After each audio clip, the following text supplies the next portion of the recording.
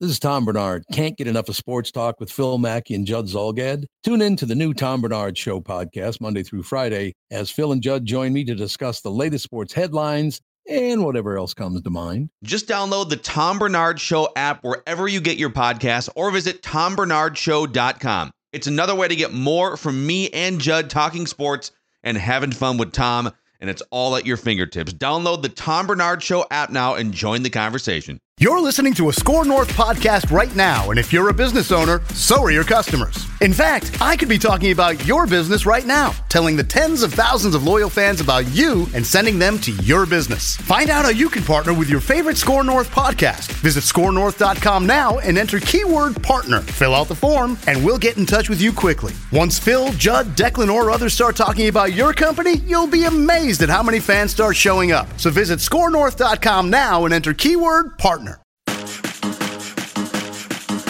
A lot of factors go into these decisions every time, and Paul knows that, and Paul knows that we've talked all along about his openness and willingness to engage with us on a number of different topics. When we made this decision, I can tell you this wasn't just about wins and losses. You know, right now at this moment, it was about where our club is for the present and the future. And I've said that to Paul this morning. I'll say it again. This wasn't about our record this year. This is about what we think is best as we continue to grow a young team in the direction toward being a championship contender. It's a full line change, Phil, because you're in now. Declan for Manny. It's a Mackey and Judd lead. Declan with all the hockey gear in his closet. Oh, yeah. Yep. Way to go, Declan. It's a full Mackey and Judd line shift change. Yeah. Are you wearing Wild gear to support the most Buzz Killington entry into a Wild season in the last 7 years? Someone has to support them. With the cynical over here, I got to have some type of positive vibe to send out to the Wild. Louis Nanny just came on and said they're a borderline playoff team, and he's not positive they will make it, which is entirely fair. No, like every team in the NHL is a borderline playoff team except for like the Coyotes. Is it fair, like that? Well, the Jets and Predators are going to make it. How many teams in the NHL aren't a borderline playoff team? Off the top of my head, probably about 5. Vancouver's like 5. So like 25. There's 25 borderline playoff But it's teams. not cynical. It's not a cynic's view of this team. It's the fact that there is, unless you've got season tickets, there's no excitement. Like this is, since Suter and Parise arrived, so the year this reminds me of the year before they got here. It's not that people hate the team. It's just that it's like, okay, season starts.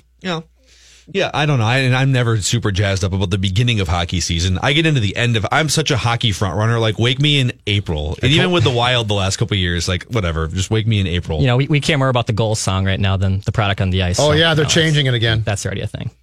Oh, Prince is out. Prince? Prince is out. What are we? We're not into Ode to Joy, are we? Because royalties should be coming to this show. We are. Our two options that we gave to season ticket holders are to go back to the Joe Santorini Satari guitar song, crowd chant. Yeah, and then there was another one that Russo attached to his column at The Athletic that I listened to, and I have no idea what the song is.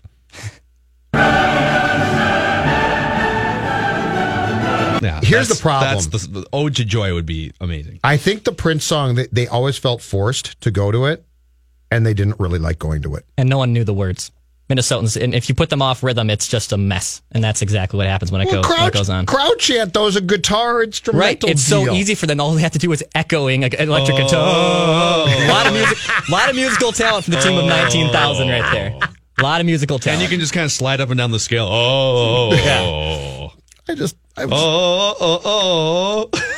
Honest to God, couldn't we have found a better song? Right. If we go back to crowd chant, you know what? It's fine. It's whatever. Imagine 18,000 people doing this a cappella. They cut the music and it's just like you got some altos over here, some tenors over there. A conductor is that somewhere on the lower bowl directing people. Yeah, I think whoever scores the goal would be the one that just conducts from the ice. Of all the harebrained ideas in the 4 years or so of this show, that's the best one. Ode to Joy.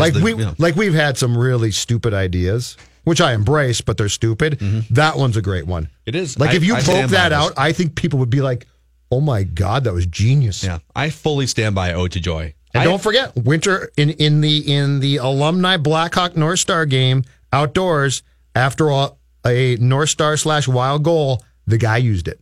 and then said, I used it. Did you hear it? Did he? But he used it because we generated he liked our the show. buzz? Okay. Yes. All right. Not Because coincidence. no. Okay. Nope. That's pretty cool. I've got some Twins intel for you. Ooh. If you would like it. Yeah, of course. It's not intel as to what they're going to do and who they're going to hire. I don't have any intel on that, but I was doing a little bit of digging, just trying to figure out what were the main reasons why they fired Paul Molitor.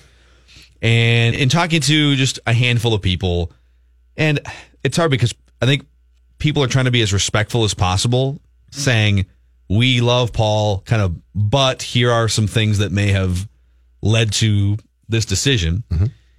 And this coded communication from Derek Falvey and Thad Levine about connecting with the younger players and maybe some, connecting with, they didn't throw in any specifics, but let's face it, connecting with a Miguel Sano or connecting with a Byron Buxton. From what I gather, Molitor might have been a little too hands-off as a manager. He was a player's manager and that he wouldn't get on guys and ride guys. That's not his personality. But maybe he was even too much of a player's manager and maybe too laid back and didn't nip things in the bud that needed to be addressed. So habits or just different dynamics in the clubhouse or things that would happen on the field where if you're a player observing things culturally or just, hey, we need to make sure that guys aren't carrying their bats to first base, or that guys are hustling out over here, or this or this or this. In situations where like the manager doesn't have to be super hands-on all the time, but sometimes you have to course correct and step in, and that he wouldn't do that. Like nearly Miguel, as don't often. eat that. That might be one thing. Put that plate down, Miguel. That cream-filled donut, the ninth one you've had today. The nachos are good, but they're not that good. Exactly. Okay, that makes sense. And I'm just like, this is just one of a few things that could be the case, and I'm sure the biggest one is they just wanted their own guy. So almost anything you hear outside of that reason, which is they wanted their own guy, is reason number one, and then all the other reasons I don't know what they add up to. But that was one thing I heard, that Paul was almost just a little too hands off with certain things, and also that there might have been some disconnect among the coaching staff. That makes which sort of sense. Flowed into clubhouse dynamics and players. And not that it was toxic or that it was boiling over or anything like that, but just there were some disconnects, and all of those things add up to the reason why they made the change. I think it would be uncomfortable, and in Paul's job, you probably know you're in trouble when you don't hire your bench coach, right? When your bosses say, this Derek Shelton's really good, and you might have a say. I mean, you might say, okay, yeah, that sounds good. But I think when you get new executives who keep you and then say that they're going to have a huge hands-on role in hiring the people that work closest with you, it probably gets to be a little bit odd. Yeah, and it's so much different now. This kind of goes to what Jason Stark was saying on the show this week, that the rock star manager, the days of the rock star manager are over, and in addition to that, the strategic nature of managing is sort of puppeteered by the front office, right? Absolutely. No. So if the front office is dictating now, and this isn't just with the Twins, just to be clear, this is with most teams across baseball, the front office is putting together the intel and the strategy for lineup construction and pitcher strategies and platoon splits and all those things, like those, a lot of that's coming from front office and research departments, whereas 20 years ago it was a manager licking his finger and testing out the wind to see what his gut says, right? That was old gut school. feeling. Right. Yeah. And so if you're no longer the chief strategy operator as a manager, and being a rock star, this is my clubhouse, if that's kind of gone out the window, yep, then in what other ways can you impact the team and the clubhouse? Can you do other things to get the most out of players? And it seems like the front office wasn't looking at Paul as a guy who was getting the most out of those other areas where a manager could fill in the gaps, that he wasn't getting the most out of those other areas. And think about this. When you covered this team with Gardy and Terry, I think at that time, if Terry went in the clubhouse postgame, you thought something's up, right? Pretty much. They were making a roster move or something was happening. Somebody died. Yeah. I can't name you a time that I've gone to a Twins game and gone to postgame access since Derek and Thad came into power that I haven't seen them come out of the clubhouse. So I think the strategy now, and this is just how things have changed, not good or bad. I think the strategy used to be huge separation of church and state. Yeah. I give you the roster, you run the roster. I make moves with that roster after consultation with you, but that doesn't necessarily take place post game. And that's how it was, I think, in baseball for a long time. Yeah. And now, if you are the GM or chief executive baseball officer of your team, I think you're very involved day to day with everything that transpires on the field, and that did not used to be the case. Yeah, I also want to be clear too in that I don't think it has to be that Paul Molitor did something wrong or was inadequate in some way. I think it's mostly they had a vision for what they wanted with that position 2 years ago, and they just weren't really. We were talking. I'm sure you guys got into this when Chip, you and I were talking just in the prep room down the hallway a couple hours ago. The Leslie Frazier example is a great one. I mean, Leslie Frazier, if he hadn't stumbled into a 10-6 record because they went 4-0 in December and Adrian Peterson ran for 2,000 yards, he would have been fired. Leslie Frazier would have been fired in mid-January of that year or whenever Black Friday is, right? But, sometimes it takes a minute. You got to give a guy another year that you didn't. That's Yes. mostly what happened here with Paul Molitor. And that's why I'm concerned that my guy Bruce is next. Because standing by Bruce tonight on the Wild bench will be the guy that Fenton hired to coach the Milwaukee minor league team, who Paul Fenton has decided is a good assistant coach. That usually means you're not an assistant coach for a long time. And it's not fair. It's not. You can sit here and easily say The Admirals? yes, very good. The Milwaukee. Good job, Phil. Very. Well, they call it, I've seen the hashtag, is it Mill Hockey? Yeah, that's Mill hockey? That's too precious for me. I don't like that either.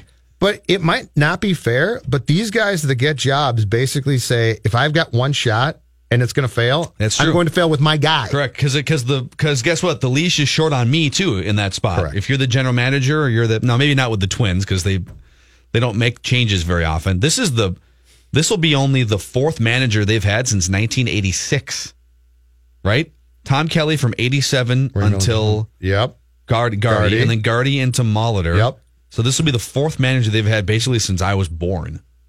That's a frightening, They don't do this, frightening right? thought on many levels right there. Didn't think of it like that. We've got an eye on. I think the Brew Crew are my new team now. Same. The Cubs are out, Twins are out, A's are out. Declan, you're in on the Brew Crew. All in on the Brew Crew. I lost a bet and I was completely fine with it. I made an opening day bet with my buddy and he said who finishes with more wins, the Cubs or the Brewers. I took the Cubs, thinking that that's pretty logical. And you know what? I lost that bet, but I was fine with it. This Milwaukee team's super fun. Well, that was a regular season bet. Yeah. So you sweated that during Game 163 all the way or whatever. Yeah. Yeah. We make And that bet was what? $20. Oh, that's not bad. to No. lose. We made a bunch of opening day non-Twins related bets, and that was one of them. Who wins the NL You Central? bet on baseball. Baseball loves you. You're Baseball. young. You're young. You bet on baseball. Rob Manfred's going to send you a thank you letter. No score right now. Rockies with 1 on, 1 out in the top of the first inning. They're playing this game at Miller Park. And Woodruff is the starting pitcher here for the Milwaukee Brewers. We have baseball Opener, most Phil. nights. Is he the opener? He's the opener. It's a bullpen day. Okay, so he's the opener. This is a bullpen game. Even I'm all in on some of this stuff, but I'm good. It's hard to wrap your head around some of these new like opener and is it primary? What was the other? That was Paul's term. Primary the pitcher. primary the opener pitcher? and the primary pitcher was a Molitor term. But we will be carrying all kinds of playoff baseball here on 1500 ESPN starting tonight. We'll pick up the game at 7:00 and then all throughout the weekend too. We got our pecking order to get to. Do we still have the Vikings in our top 10 is the question. Roy Smalley at 4:30 and also Matthew Collar and Tom Pelissero as part of the Football Hour. Mackie and Judd are back. Please, continue. On 1500 ESPN. Taking a look at your traffic, I-94 eastbound, we have a stalled vehicle between the Lowry Hill Tunnel and Groveland Avenue. Also a crash on Minnesota 62 between 121 and the Crosstown. Look out for also a northbound crash on 169 between 394 and Minnesota 55. And last but not least, I-94 westbound, there's a crash between John Ireland Boulevard and Fifth Street. Today's traffic is brought to you by the Better Business Bureau. Join Better Business Bureau at the Touch Awards for Ethics. BBB's Touch Award embodies Better Business Bureau's mission of advancing trust in the marketplace. 14 businesses will be honored at U.S. Bank Stadium October 24th Purchase tickets at bbb.org/Minnesota.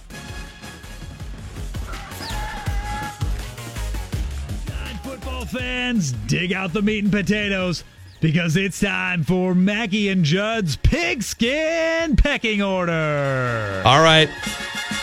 Manny is on his way out to Mendota for a live taping of the Purple Podcast with Matthew Collar, which go hang out with them from 5 o'clock until 7 o'clock at Lucky's 13 in Mendota. So in the meantime, it'll be you and I doing our weekly Pigskin Pecking Order here, Judd Zolgad. All right. If Declan has thoughts on how terrible these pecking orders are, you're welcome to make fun of us. Let's fire this up. I gave mine a lot of thought, so it's really good. Well, why don't you lead off? All right, I will start with who is out after 1 week of being in the pecking order. The Miami Dolphins. They were 6th last week, and then shockingly, the Patriots crushed them, so I threw them out. See you later, Dolphins. Yeah. Also, if you recall, my number 10 team last week was not a team at all. It was the roughing the passer rule, because I was trying to penalize some bad team from not actually being in my top 10. Well, I actually have 10 real teams, so roughing the passer is also out. I left out the Bengals and Titans. Wow. Both 3-1, so it was a little bit difficult, but I left them both out, and it's partially because the Bengals I don't believe in until they actually do it for longer. All right, my number 10 team, dropping from 5th. That's right, I'm punishing them. They finally deserve it, but they're still in the top 10, and perhaps that's a gift. The Minnesota Vikings at 1-2-1. Mm-hmm. You lose, you give up 38 points. Your calling card is defense. Sorry, but you're going to drop significantly, and the Vikings did to number 10. So they're still in mine, but they are the last team in mine. Number 9. Not ranked last week, the Baltimore Ravens, who improved to 3-1 with a primetime Sunday night victory over the Steelers. They are now outscoring their opponents, and this is what got them in above Cincinnati. 123-65. That's the second most points in the AFC, and the 65 points is the second fewest in the conference. So they've been very good so far, Baltimore, number 9. Number 8, going up one spot, and they did it by not even playing, the 2-1 Carolina Panthers. Number 7, falling from 3rd, the team the Vikings will face on Sunday at 2-2 after an overtime loss to the Titans, in which they self-inflicted plenty of wounds, the Philadelphia Eagles.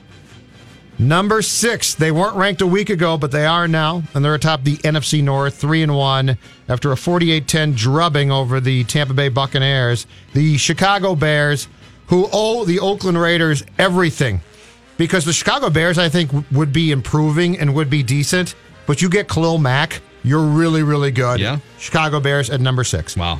My top 5. I moved them up from 8th, and I still hate them because of their quarterback, but the quarterback actually had a very good game against the Jets on Sunday, and they're now 3-1, and the defense is good, and Doug Marrone might be psychotic, but they're still a pretty good team.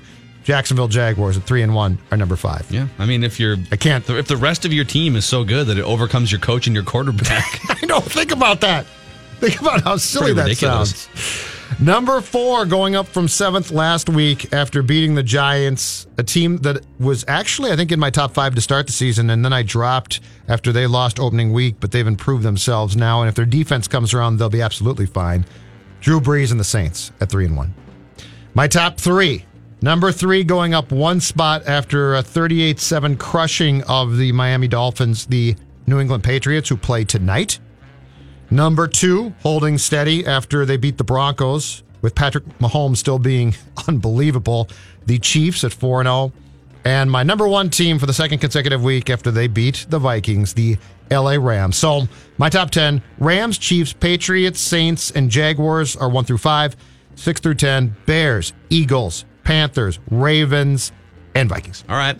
I also have the Vikings at 10, down from 8 last week. I can't quit them quite yet. But you will if they lose to Philadelphia, because I will. Yeah. They will be nowhere near the top 10 if they lose. If they lose to Philadelphia, it's going to take them at least a month to get back into the top 10. I like it. But it's a tough stretch. They've had some untimely things happen with injuries to Dalvin Cook and Everson Griffin, and I want to see what they look like against Philadelphia. Number 9, holding steady after a bye week, mostly because of their decisive win over Green Bay a couple weeks ago, and steady Alex Smith, the Washington Redskins. I'd like to continue to see more of, but I like their quarterback, and they've always been, the last few years, they've been respectable, and I think maybe they take a step up here and have a chance to to win that division, especially with Philadelphia's slow start. So Washington, number 9. I did move the Titans into my top 10 at number 8. They're 3-1. And if you go and watch the post-game video of that team rallying around Mike Vrabel, you can tell sometimes when teams aren't fully buying into coaches and stuff. I mean, they are all in on Mike Vrabel in that locker room. And that matters in the NFL. So I'm going to put the Titans number 8. I don't think they're a Super Bowl team or anything like that, but they're off to a really good start. Number 7, the Eagles. Again, it's going to be, once the Eagles and Vikings play, we're going to be able to sort some things out this weekend. Yes. So we'll put the Eagles same place as number me. 7. Okay. Number 6, Jacksonville. If they had a quarterback and a coach, they'd be number 1. But to be 6 or anywhere near top 5 is pretty impressive when you got Blake Bortles and a guy who has no idea when to go for 2 or when not to. And who hates Matthew Collar, too. Yeah. Oh, that could be a credit to him. Yeah. I think it's a credit. Number 5, the New England Patriots, who sometimes we overreact to early season Patriots stumbles, and it's been more frequent the last 5 or 6 years. I mean, they were 2-2 out of the gate last year and gave up 30 points a game, and then they shut it down defensively. I don't know. I think I chalk it up to a slow September start, and we'll see the Patriots take hold of the AFC. But they're number 5 on my list right now. Number 4, the New Orleans Saints. Here's the thing. Everyone is raving about the Los Angeles Rams offense. Rightfully so. Mm-hmm. You know, the Saints have scored 3 fewer points than the Rams. Their defense was so bad at one point, right? But is that their problem? Yeah. Yes, for the first couple games. Yeah. But the Rams have scored 140 points, and the Saints have scored 137 points. They basically, it's all this innovative Rams offense, and they never go 3 and out. Well, okay, New Orleans is right there with you, too. And I would take the Rams defense over New Orleans, but just worth noting, the Saints offense hasn't gone away. Number 3, up from number 5 last week, I got the Baltimore Ravens. Woo-hoo-hoo! They look incredible through the first month. Yeah. And I believe Eric Weddle, when he went up to the podium last week and said, these ain't the Ravens of old. How from great last was that? year. His rambling at the podium. I told you. And then he's like, concussions. You got any questions? It's like, no, you just answered everything, Eric. Passes out from painkillers. They're always solid defensively, but they're scoring 30 points a game, and Joe Flacco has had a resurgence. Is Joe Flacco back? Hey, it's getting close to contract time again for Joe Flacco, so he steps it up when he needs to. Number 2, Kansas City Chiefs with that offensive attack, and Pat Mahomes is ridiculous and not a fluke. And number 1, the Rams. So Rams, Chiefs, Ravens number 3, Saints 4, Patriots 5, Jaguars 6, Eagles 7, Tennessee Titans, Washington Redskins, and Minnesota Vikings. So if the Vikings don't win on Sunday, they go away from both our top 10s for sure. Yep. So all right. Were we way off there, Declan? No, I think that was pretty dead on. Phil, you had the Vikings at 10. Judd, where'd you have the Vikings? 10. Both at 10? Because I was even thinking, man, are there really... I thought you were being a little too gracious there, but then even just comparing it to a standard power ranking on ESPN, I mean, like, are they really that better than the Steelers right now, or the Chargers, or the Falcons?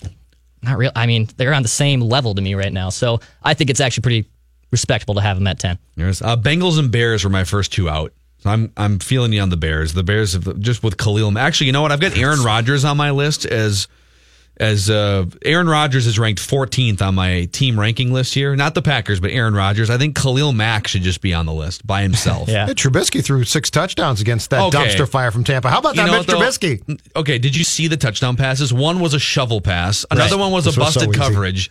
This is trolling at its finest. He is not a good quarterback. No, I'm actually with Phil. He is. I watching him the last few weeks. Let me look at that. He had zero touchdowns. Let me look at that box score again. Let me look at the box. Yeah, 6 touchdowns. Did he even eclipse 300 yards? Exactly. Yeah, bro. It was you even throw for 300 yards, bro? Man. Come on, bro. 300's where you're supposed to be. Is that what you're going to say to him in the press conference? Yeah, Mitchell. Hey, bro, I got a question for you. You even lift? You even lift, bro? Mitchell? Don't go anywhere. More Mackey and Judd coming up next. Just hold your ass right there. On 1500 ESPN. Mackey and Judd now continue. Well, here we are again. Yes. On 1500 ESPN.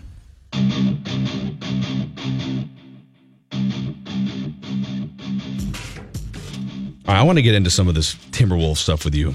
These Woj tweets from I melted down this morning. I melted down at 3:15. Actually, we can't talk about this unless we have the official intro. Yeah. Is Jimmy leaving? Can Tibbs let him go? These are the days of our Wolves. Yeah, this is... My meltdown was such that Sam tweeted me, "This is why you are not an NBA GM. You're acting more childish than Jimmy right now." Well, I was watching some of that preseason. I totally forgot they were actually playing a preseason game last night while Jimmy works out in the practice facility here. Yeah, and talks to his buddies. But the tweets from Adrian Wojnarowski from, I guess it was late last night. I saw him this morning, but Miami and Minnesota have been consistently engaged in Jimmy Butler talks for several days, with Heat pushing Timberwolves for an answer today on a revised offer, league sources tell ESPN. Minnesota's conversations are relatively sparse elsewhere, remain focused on Miami. Follow-up from Woj. Sources, barring a trade, Tom Thibodeau is still determined to get Butler back with the team for the start of the season. Butler hasn't made a final decision on when he'll join the team in practice, but he doesn't plan to miss regular season games if his wrist is healthy. While Minnesota-Miami talks on Jimmy Butler continued, there is no deal imminent tonight, league sources tell ESPN. So this seems like Tom Thibodeau is just trying to wait out the storm and essentially get Jimmy Butler to come back and play in week one. Well, right? There's a line from a story that Woj then wrote for ESPN.com that says, when the Wolves return from a West Coast preseason road trip early Thursday, President of Basketball Ops Tom Thibodeau is expected to push for Butler to return to practice and start preparations for the regular season, league sources said. Yeah. So you're exactly right. Yeah. So anyways, we'll get back to some of that, but let's get our friend Roy Smalley on the phone. Roy, what's happening with you this week? Just a couple things. How's your life, Roy? Do you want to manage, Roy? You know, what's happened this week for me is I've had 172 people ask me if I'm not glad I'm not managing. So, and that's been the same answer. No, yes, I'm glad I'm not managing. It's head scratching, but there you go. Yeah. Well, all right. So we've been trying to sort of I'm going to throw you my theory as to why Paul Molitor is not the manager anymore. Not that it's fair or not. Well, I think there's number two. I think they wanted their guy, Sure. and that's I think that's fine if that's a reason. But Miguel Sano and Byron Buxton are the two most important players in this franchise, and those guys have been operating at such a low level for different reasons. Not that that's even close to 100% the manager's fault. But I feel like they determined that it's not 0% manager's fault, and they want to bring in somebody who can connect with those guys in some sort of way to rejuvenate them. That's my theory. What do you think?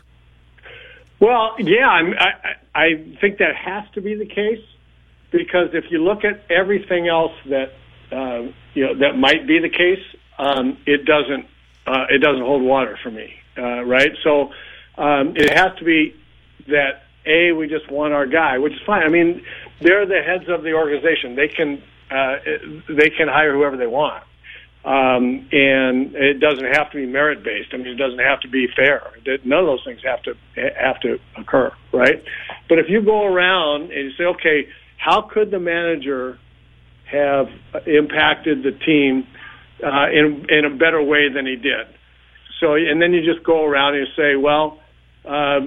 Sano's a no-show, and Polanco's a no-show, and Dozier's a no-show, and Buxton's a no-show, and Kepler was, not so much. And then compared to what we, they expect these guys are going to be, and then, Lance Lynn was kind of a no-show, and Odorizzi was okay. And you say, well, and your catcher, your everyday catcher was gone for the season, and that doesn't even get to Logan Morrison, and on and on and on. So you say, well. How could Paul have done a better job with that? And I don't have an answer. I don't think there's a clear answer that yes, he could have been better. So you hire the guy that you want, and you say, oh, and you're absolutely right, Phil. If Buxton and Sano are so important that you have to figure out some way to get the most out of them. And what was it that the manager got in the way of in that regard? And I've been trying to think about that. And he's not the hitting coach. Hitting was the issue. among other things. But and so I'm just left, shrugging my shoulders. So I mean, I think your point's the right one. They have determined they need somebody that can get through to Sano and Buxton. I'm just not sure that Paul couldn't. A, B, I'm not sure that's all the manager's job, given what their deficiencies were. But there you have it. So let's go down that path, though, because it's very intriguing, because getting through to those two individuals in particular are very different paths to take. How difficult do you think that job is going to be? Because Buxton is not, I don't think it's a question of want to. I think he desperately wants to, and I think he works very hard, but he just at this point in time, unfortunately, can't hit.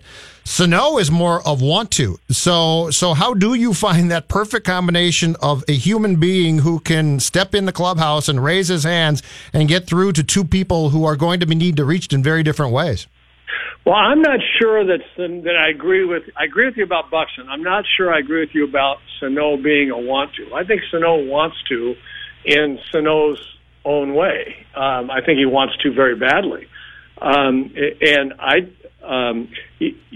part of the want to, of course, is health and fitness and all that kind of stuff. And that may not be part of his want to, and that may shorten his career, or it may contribute to him not being as successful as maybe he would otherwise. But the deficiency there was, the hitting deficiency didn't depend on whether he weighed 300 or 250. The hitting deficiency for me was approach, swing plane and approach. And, Paul, I've had many conversations with Paul about both of those guys in terms of swing plane and approach. And, I know you guys don't think for a second that Paul didn't get it, so I don't know I don't know. I mean, I get the concept. We want a manager that will get through to those two guys. I just don't know what a manager is going to do about that. I think that it's going to take a different approach at the plate for each of them, and I don't know who does that. Yeah, it's Roy Smalley's with us here, just recapping an interesting week in Twins land with Paul Molitor out, and the Twins are now searching for a new manager. And I'm wondering what kind of job this is now, because I think we'd all look and say, well, they got a couple nice pieces with that pitching staff and Gibson breaking through, and Jose Barrios struggled a little bit in the second half. But Barrios, we all believe, is a number 1, number 2 guy next year. But the lineup is such a question with the guys we're talking about, and Rosario is going to come back, and we think Polanco is going to be in the starting lineup. But beyond that, it's really hard to start pinpointing positions. Do you think a manager is walking into a roster that's going to be rebuilt during the offseason, or do you sense that they might be going into strip it down mode a little bit here and take a deep breath for a couple years? Well, good question. I don't know what strip it down would entail. We've got we've got a situation where a bunch of players have to be good players, or they're already stripped down. In my view, I mean, it starts with Sano and Buxton, and if they're not going to be big studs, pennant contending studs, then it's a 5-year reset. But lesser importance, but the same kind of idea to me is if Kepler is a 222 hitter, even though he hit 20 home runs, if he's 222, and Polanco is not, is ultimately going to be the shortstop or second baseman on a pennant contending team, and now they don't have a first baseman potentially, and I mean, you start going around and you say, well, I don't know. Rosario really is the only one that has taken the next step forward, and everybody else is being we're waiting on, and so I don't know what the manager's stepping into. I don't think Derek Falvey and Thad Levine know what they have yet, and I think that's why it was difficult for them to do anything but trade the guys that they traded mid-season, just to say, since we don't know, we better get a whole bunch of young players and hope something sticks. Who are you most concerned about, Roy, and who do you think among that young group has the most potential to bounce back and be just fine in 2019? I'm hopeful that Max Kepler figures it out next year, because I believe he's a 280 to 290 with 20 and 80 or 85 kind of guy. And I'm hopeful he wasn't that far off. I don't believe it. I didn't see anything that said to me, "Oh my gosh, he just can't figure it out," because there were plenty of times that he did. It's an approach, a consistency of approach situation. And I'd like to say, I'm pretty sure that Jorge Polanco is going to be a fine big league offensive player, and I think he'll continue to improve in the middle infield, whichever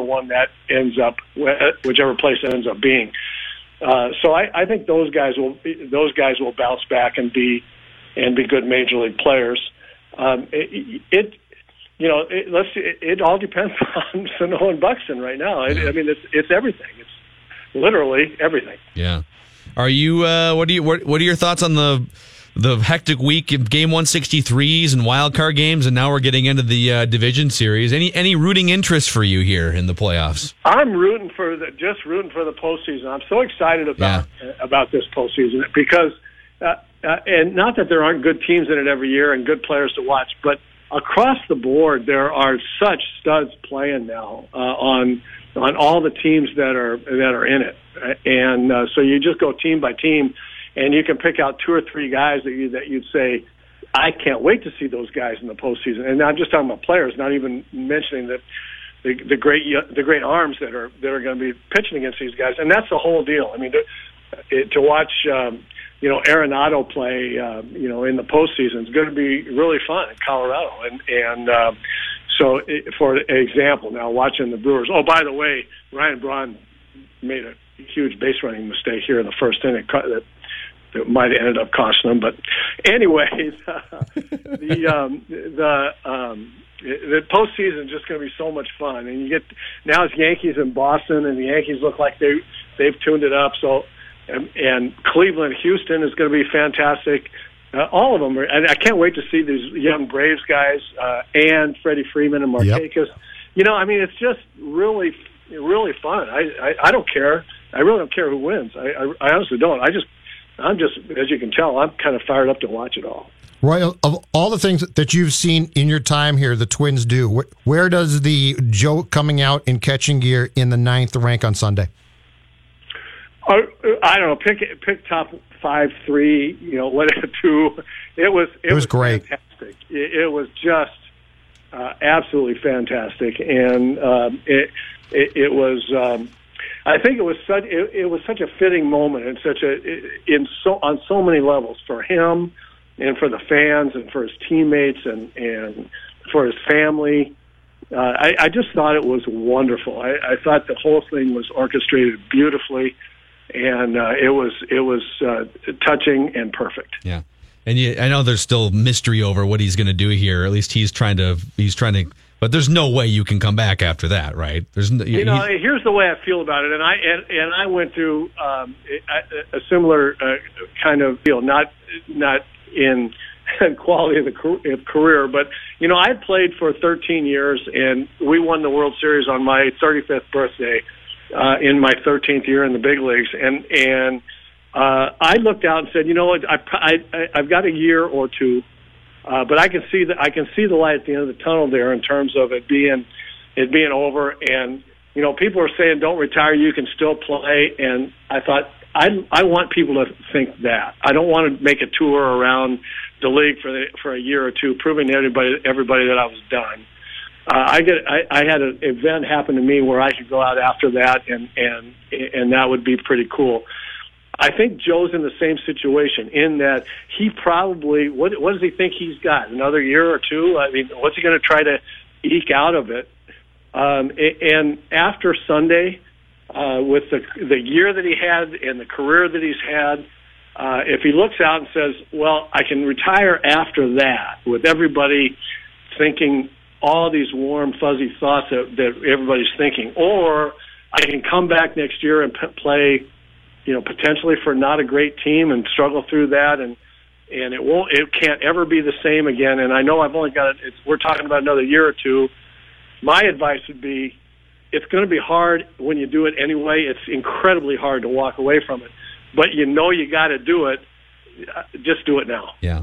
Well, Roy, we've enjoyed all the conversations just this year and throughout the years here, and we'll, I'm sure, catch up in the off season as the Twins hire a manager and maybe go spend some money in free agency. But thank you for all your insights as always, and we'll do it again sometime here. Thank you, sir. Yeah, for sure. It's been great. Thanks, guys. All right, Roy Smalley, Fox Sports North and World Series champion with the Twins in 1987. That's interesting too. Like when you get to the end of your career and you have to start thinking about, if you care, I don't know if I would care, but if you care, what do people think of me out there? I mean, do people just think I'm pathetic because I'm a shell of myself? And I think Joe is well enough respected and liked in this league that if he comes back, there's a chance he'll start getting like rocking chairs and stuff. Yeah. And he does not strike me as a rocking chair guy. Was it the broken bat rocking chair they gave to Mariano Rivera? They're broken bats. Football Hour coming up here shortly. Matthew Collar, Tom Pelissero. It is Mackey and Judd in the TCL broadcast studios. Don't go anywhere. Assume the position. More Mackey and Judd coming up next on 1500 ESPN. What is it you're trying to say? Now, back to Mackey and Judd on 1500 ESPN. Quick look at your traffic. Look out for a stalled vehicle on I-494 eastbound between Minnesota 100 and Normandale. Also, there's a crash on I-35W southbound right at Highway US 10. Now back to Mackey and Judd. This isn't time for woe is me. If people remember, we were 2-2 this time last year. We finished 13-3. We were 5-0 the year before, and we finished 8-8. We were 2-2 the year before that, and we finished 11-5. So, all the predictors are not really. This isn't a good time to predict. No, they would have to run the table to get to the same win total as last year. Yeah, we'll see if really this game. We'll talk more about it in the Football Hour, but this game has a lot of importance. I don't think we can overstate the amount of importance if they lose this game and you look at the rest of the NFC versus if they win it and now they're sort of back in the mix firmly. This game was altered in a huge way by the Buffalo loss. Mm-hmm. If you beat these first 5 games were tough. If you had taken care of business against Buffalo, I think our expectation going into this game would be far different. But because you didn't now, it causes you to question this game, and it really and the problem too is you come out of this game, Phil, and you play the Cardinals and Jets, and ordinarily you'd be like, "Oh, cool, that's great." Yeah. Except you lost to Buffalo. Yep. Agreed. You wouldn't. Yeah, you definitely wouldn't feel great about losing to the Rams and the Eagles, even if you beat Buffalo. But like record-wise, you'd be able to have weathered the storm.